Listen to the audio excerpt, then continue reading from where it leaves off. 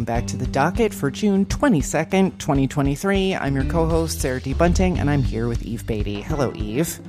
Hello, Sarah. So, today we're talking about, well, okay, it's two guys with four-letter last names, and that's kind of the only commonality that I can find. So, yeah, let's get into Dave Toma, which I guess I would characterize as this extremely 70s type of property that I think this was a name that a lot of people knew. I mentioned the series to my husband, who is a bit older than us. He remembered it. He remembered, like, when Beretta started, that Beretta sort of cast back to this TV series, Toma. But Dave Toma was an undercover cop who was, like, apparently this amazing chameleon shapeshifter who closed a lot of cases in Newark, New Jersey. Essex County, represent. They made a TV show out of his life starring Tony Musanti and Lee Strasberg's daughter, Susan, as Mrs. Dave Toma. And then he lost a child. He got addicted to prescription pills, I think, among other things. And then he started this like school tour telling kids to stay off drugs and explaining why they should do that. And then he completely disappeared from the cultural consciousness. I literally cannot remember how I heard of this guy, but I tracked down an episode of the show on YouTube.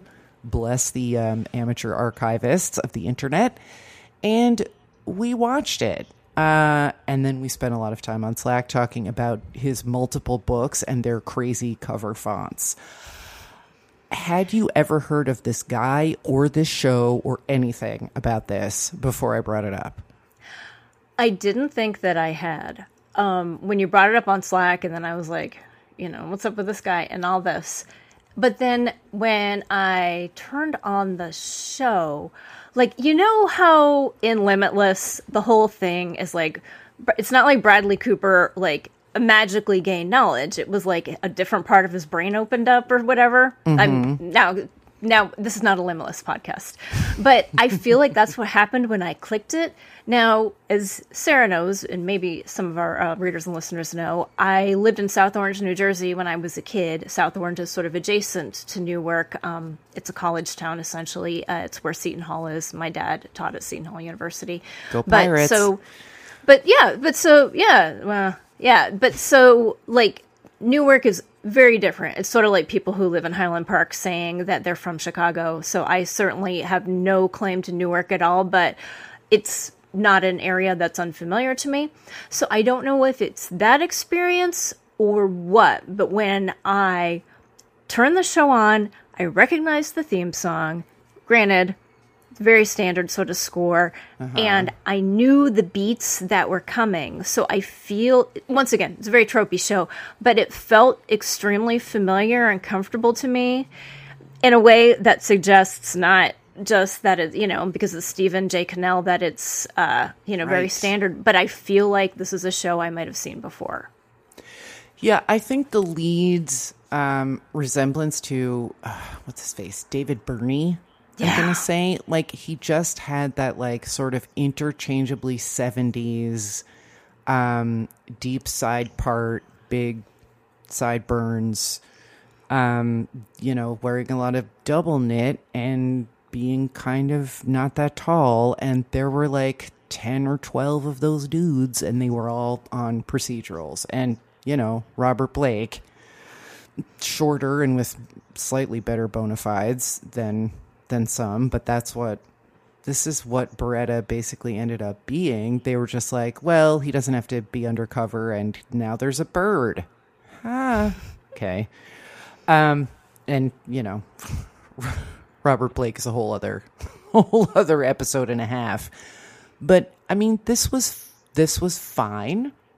But what I didn't realize when I was watching it until, it got to the end and there's the title card that's dedicating it to the memory of actual David Toma Jr., we were reading this People magazine piece that was about his speaking engagements, his like anti-drug speaking engagements at schools. And he's saying to the crowd, but also to this reporter, that he got addicted to drugs after the death of his young son. And the story, we'll link it in the show notes. And if any of you can sort of clarify for us exactly what the fuck happened here versus in the episode, like, he was demonstrating to his 5-year-old son the way he had saved a 3-year-old boy who was choking. And then his son started choking. And his son died. And there's something missing here. Like, was the son eating? Did the son choke on your thumb? Did you have some kind of allergen on your hands when you were demonstrating how you saved the other kid? I don't get it. It was the 70s, Sarah. No one had allergies back then. I mean, but this is like the first place that my mind went. That it was like, did you dip your thumb in bees? Also, why were you physically putting your hands in his mouth? Like, that's so weird. I don't know. But I did not realize when I suggested, like, let's just watch an episode. You can, like, craft or pay bills in front of it if it stinks. I did not realize that it was going to be about that story that we had read in People magazine. So it was very bizarre. And then all of a sudden, fucking Tubbs from Miami Vice is on the screen. Oh, I was happy to see him. No, I me was too. happy He to was see hot as Michael hell. Thomas. Yeah, good for him. I pulled up the episode guide on IMDb to make sure that, you know, it really was him and not just someone who resembled him strongly. But, and that's, you know, where I saw like the Lee Strasberg daughter stuff too. But like, I mean, I think we have to just, this show's incredibly racist. Yeah. Oh, Jesus. I mean, yes. It's like, I had thought about watching this. On the plane, I was on a plane a couple of days ago and I thought about watching it and I sort of was just like, well, just in case, I probably shouldn't. And I am so glad that I was watching it in my own home where no one would think that I agreed with any of the accents the lead character used. There's also a speech impediment that is characterized. And I mean, just everything. Oh my God. Everything in terms of like race, disability, infertility. And then this completely, oh my God. It's like the end of Face Off. I just realized. Yeah. Hey, honey, let's just keep this. I mean, oh my, it's about, not that I'm going to try, it sounds like I'm trying to talk everybody out of it. Really, I thought it was going to be really boring and it wasn't. I was engaged the whole time because it's about some sort of illegal baby sale ring, and it's not that babies are being abducted, it's that women are just getting pregnant because now, you know, like, that's what you can do. And there's a strong, like, sort of anti-abortion and anti-contraception theme. It was really weird. Well, and like at some point someone is complaining that like it's a lot harder to find like a healthy white baby because of the pill and like unwed mothers raising the children mothers. Anyway. Yeah. But like it's so interesting, like in some ways the early to mid 70s, like I would say like until sort of I don't know, not like the bicentennial, that in some ways the early to mid 70s were still really olden times compared to the late 70s. Like once disco comes in, then you have this sort of like cynical nihilism in society. But that like that there's still a foundling hospital, or that this character is having it explained to her that like babies that just are abandoned like just get slotted into foundling homes by religion so that people of various religions will have babies to choose from. And Mrs. Detective Toma is like, but that's so dumb because it's a baby. And how can you tell it's Jewish?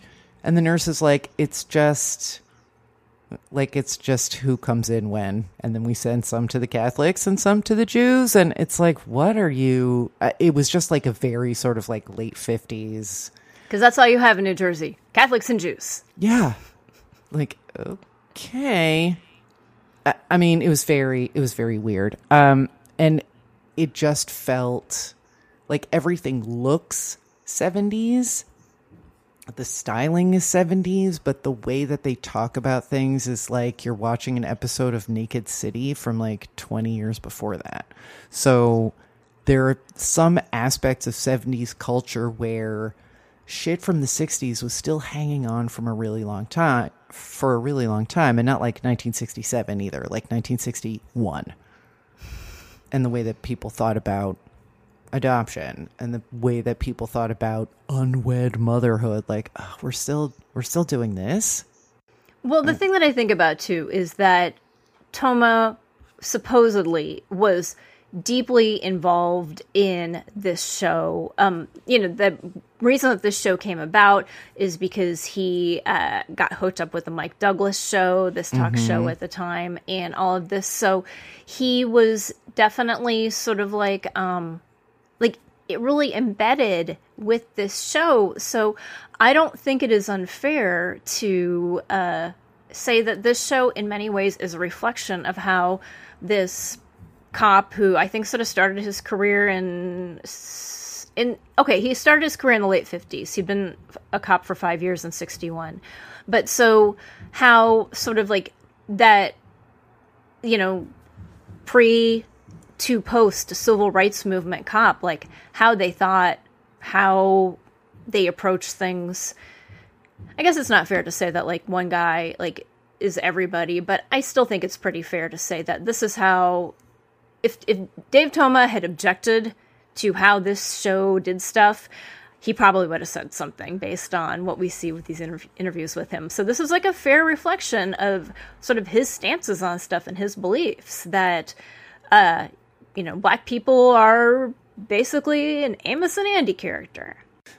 Or that what sort of struck me was that it was this sort of propagandist / white savior situation, or male savior, or abled savior, or whatever. But you see a lot of this in like after school specials of that time, feature like very special episodes about cognitively delayed people, that the people who reach out and try to help are the center of the story. And because that's who's writing these things at the time.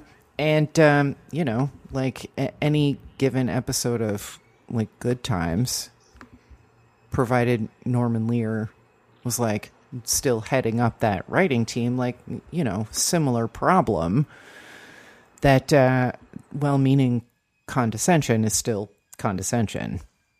But in cop shows of that era, you have a whole lot of like, I'm the groovy youth pastor, let's rap. Like guy, but a cop, and you're supposed to think like, oh, this is the answer. This will, let us take hands across the generation gap. And it's like, well, I guess if you're some fucking white bonehead, like there's this one woman who, she's a college student, and her professor / pastor or priest like rats her out for being pregnant for the second time in like a year, and tells Toma like, all right, well, I'll bring her in and I'll have a talk with her. And it's like, well, I hope you'll have a talk with her about birth control, because she needs it. Like there needs to be a remedial course on barrier methods, I think, because this girl is very unhappy in her life, and I don't think it's unrelated. But there's just really a lot of that, like the show is named after him, so how much can you expect that it won't be like that? And also this aired in January of 1974. Like, this is the cop show that you got at that time, was like, co-optation of Black American vernacular English in a way that is, like corny. And then he's imitating the speech, and like, find another way to make it clear that he's going undercover as this guy. Please, any other way. You had so many other ways to do this. And then, like, stunt infants being hurled around on a city bus. It's laugh aloud. Yeah. Yeah. Now, on the plus side, he and his wife take public transit. They were not people who were just two people in a car adding to congestion on the Newark streets. So good for them with that. On their anniversary, no less. Yeah. I will tell you, if I'm going somewhere on my anniversary, I'm not taking the fucking bus. And I'm a transit first kind of person. Well, look, if I'm going somewhere on my anniversary, which is in a few weeks, and I'm taking the bus, I got to leave now. So we should wrap up this segment. But we'll have a bunch of links in the show notes to these People magazine stories. The author of this People mag story also wrote a book about an article about the Lisa Steinberg case for People magazine. And so you do tend to find, when you look in their archives, which are really great, actually, that sometimes there's more than one crime story that an author has tackled for People, and it's always an interesting juxtaposition. So we will link all of that in the show notes. If you have any memories of Toma or Beretta, or you've read Toma's books, or you have thoughts on mid-70s fonts, we are here for it. 919-75-CRIME. Okay, so here's another docuseries that we might be passing back and forth like a hot potato or, a baby on a city bus. There's an Ed Gein docuseries headed to MGM Plus, LOL, in September. I am frankly resentful that I'm going to have to get MGM Plus because they keep adding this shit that I am sort of interested in, but Ed Gein is not on my list. Do you have any interest in this one, or do you think we know everything that we is MGM Plus? That's one of the Amazon ones. I sound 100 years old. I'm sorry. I don't know. I mean, if you could get a free trial for it through Amazon, then I would consider it, and then just like binge a bunch of stuff over a week. I bet you can, because it says it's Amazon and MGM Studios distribution here on the press release. Oh no, it's getting more difficult. Okay, well, so the first question I have is, so here's the whole title, and we could probably do an episode on just the various sort of tropey things that are happening in the title. Psycho, the lost tapes of Ed Gein. A, maybe we need to just stop with the colon stuff. Yeah. And B, really. The psycho thing, like, I feel like they're treading into some AP areas that maybe they shouldn't. And, was that B? C, how many fucking lost tapes out there? I'm so tired of lost tapes. I mean, it's not really lost anymore, but people just keep losing tapes and then finding them 20 years later. I'm over it. But, so that's supposedly the market differentiator, is it's lost tapes? Like, how lost were they? I mean, are these actually tapes of him? Or are they tapes of someone remembering interviewing him? Or remembering him being, like, I also was at the police station at the same time. Here is my audio reminiscence. Well, that's exactly it, right? Like, the press release says brand new revelations revealed in the recordings. But I'm unclear what these are, other than new reveals and never before heard recordings. Like, there are no new reveals, guys. No.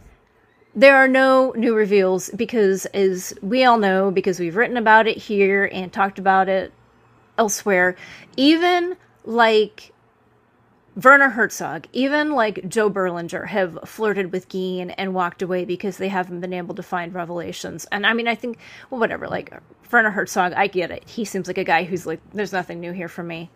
Imagine the accent. Right. But there are so many people who've tried to tackle Gein and realized that it would be like, as Raymond Chandler once put it, turning over dry bones. And so this is just bullshit, guys. Well, I mean, we've spoken a number of times about things that do and don't sell. Yeah. At Exhibit B, and this is for sure a case that sells. Harold Schechter, one of the deans of late 20th century true crime, and he has actually several books out in the last 5 years. He is a professor at Queens College, I think. He wrote a book called, I think it's Depraved. They're all named things like depraved or deranged or dissolute, and they're all about different cases. Anyway, the Gein one has Gein on the front and a purple spine, which is a choice. And that comes in, I listed an inventory, and it goes right out, usually before we even have time to photograph it.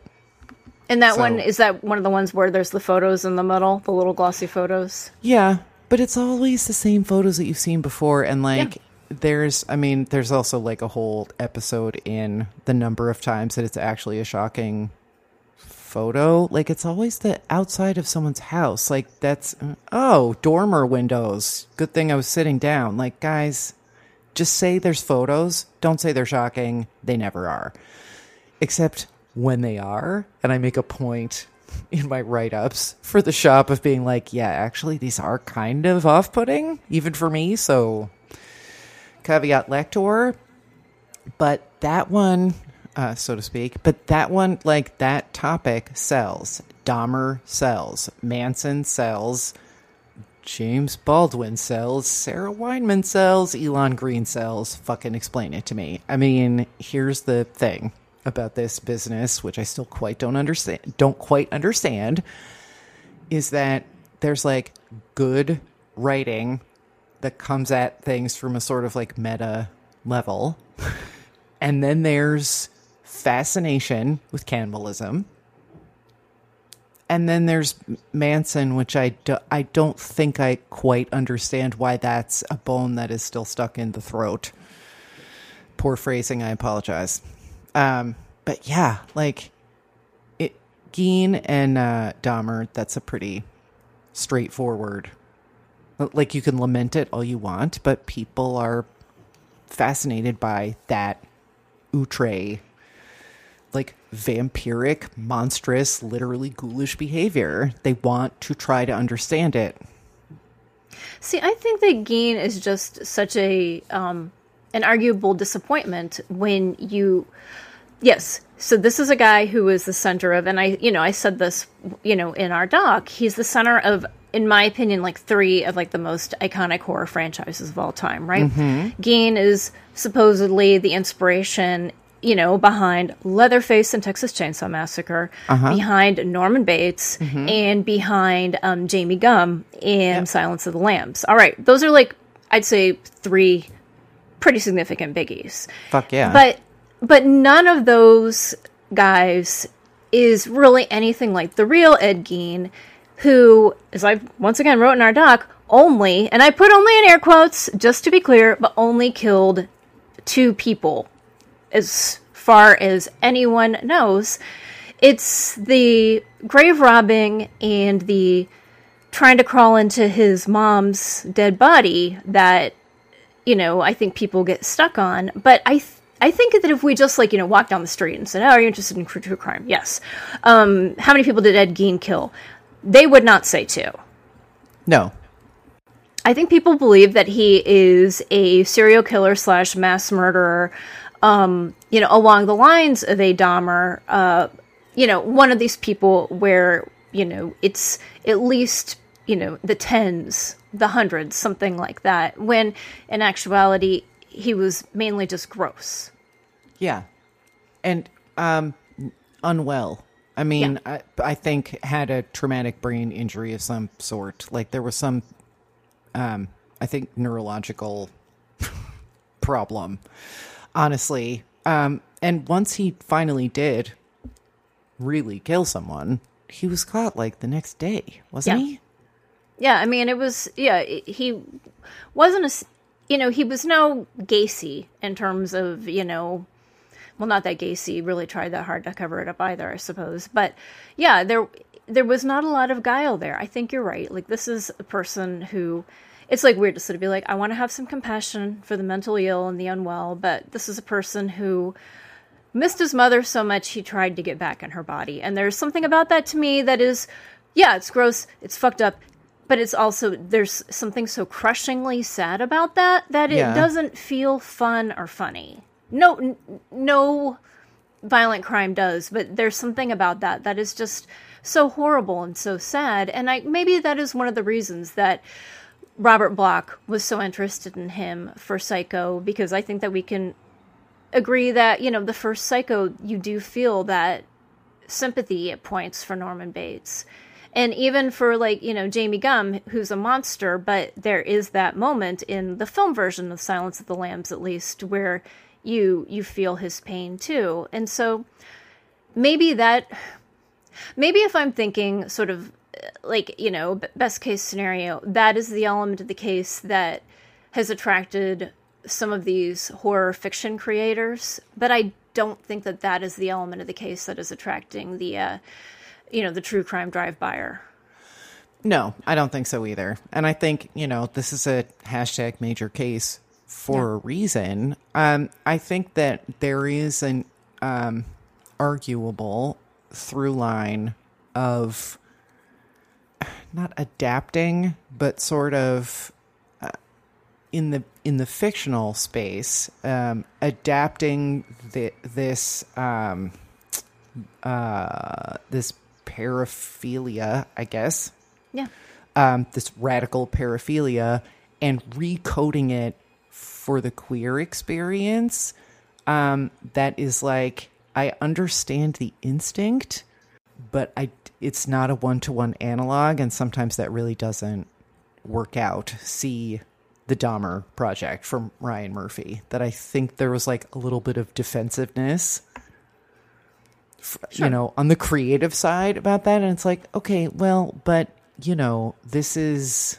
Well, and as I recall in the Thomas Harris, the novel Silence of the Lambs, there's a beyond ham-handed sort of handling of gender dysphoria and trans identity, which ham-handed is, I want to take that, but I'm not taking it back, please edit it out, but I want to say it's not just ham-handed, it's downright offensive. I think that Harris was working with the information he had at that point, so I'm not gonna beat him up too much for what he was working with at the time. But when you go back and look at that book now and how they handle that character's sort of attempt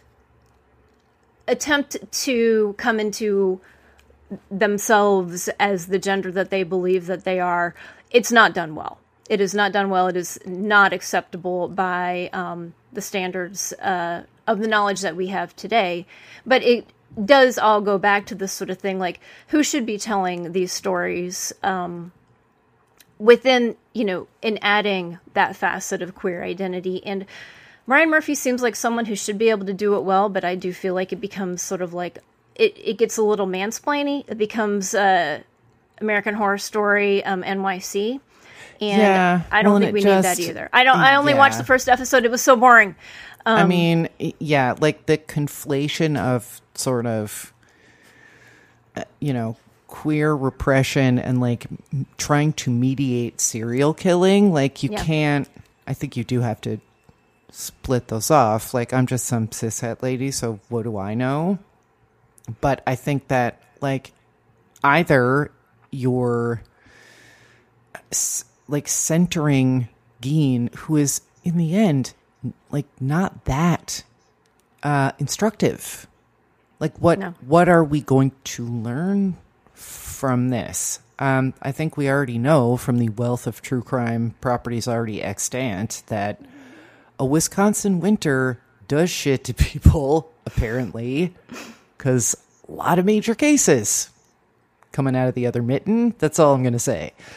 But I don't know what it's for, except that the pitch was accepted. Do you know what I mean? That it's just because someone would thinks they can find a place for it on streaming doesn't mean it should be made. And I don't know. But of course, it's listen, gonna be I think that we are going to have to brace for a lot more sort of cobbled together properties like this one as the writers' strike continues. And I'm on the side of the writers here. I'm a proud member of the WGAE over here, and strike as long as you need to get a good contract, go for it. But what that means is that we are going to see a lot more of these sort of pre-masticated, held together by duct tape and chewing gum sort of shows, I think. And so that's worth it to me if that means that people get paid a living wage. But I think that you and I and our readers are going to have to sort of settle in for a long Wisconsin winter of content if this keeps up the way it is. Yeah, that's an excellent point. And there's been more than a couple of things that I settled in to watch just to see if there wasn't something there, only to realize that someone had basically run previously existing properties through a sifter for a certain kind of subject and then reassembled what was left in the bowl. And it's like, we're going to see a lot of that too, especially on NBC/Comcast universe properties, I suspect. So let's all just be aware that this is what these companies will do to avoid paying their writers, on whose side we are both. And by let's all be aware, that is something that also, I think we should ask readers to remind us if we say, hey, here's a new thing, and they're like, no, and a reader who is familiar with the content or whatever is like, no, we think this is actually upcycled this and this. Yeah. That's something that we are always eager to have you point out in the comments, as well as share your opinions on the properties and topics that we discuss. I feel like on Best Evidence, we're so lucky that we have one of the only good comment sections left on the internet. And that true. is thanks to all of our readers, paid subscribers, and those who read us for free. It's so true. And we do want to hear from you, especially if it's like, oh, that's just snapped and they used a different font. Yeah. And called it something else. So, yep. Comment section. We're on email, editorial@bestevidence.fyi. And of course, 919-75-CRIME. And speaking of made-up stories, next time we will be talking about fabulism in true crime and whether fabulism is true crime. More accusations about podcasts just reading off other people's reported out shit and then not even linking to it, but using it to sell merch. And no, we're not talking about Ashley Flowers, but we might be. And then there's the fact that the godfather of this whole genre never recorded anything or took notes on site. So we're going to be talking about that and the ethics of relying so heavily on In Cold Blood as a, keystone of this genre, among other things. If you have other things that we should add to the list, I just grabbed Jason Blair's memoir off the little library shelf. So we hope we will hear from you, and we'll talk to you next week.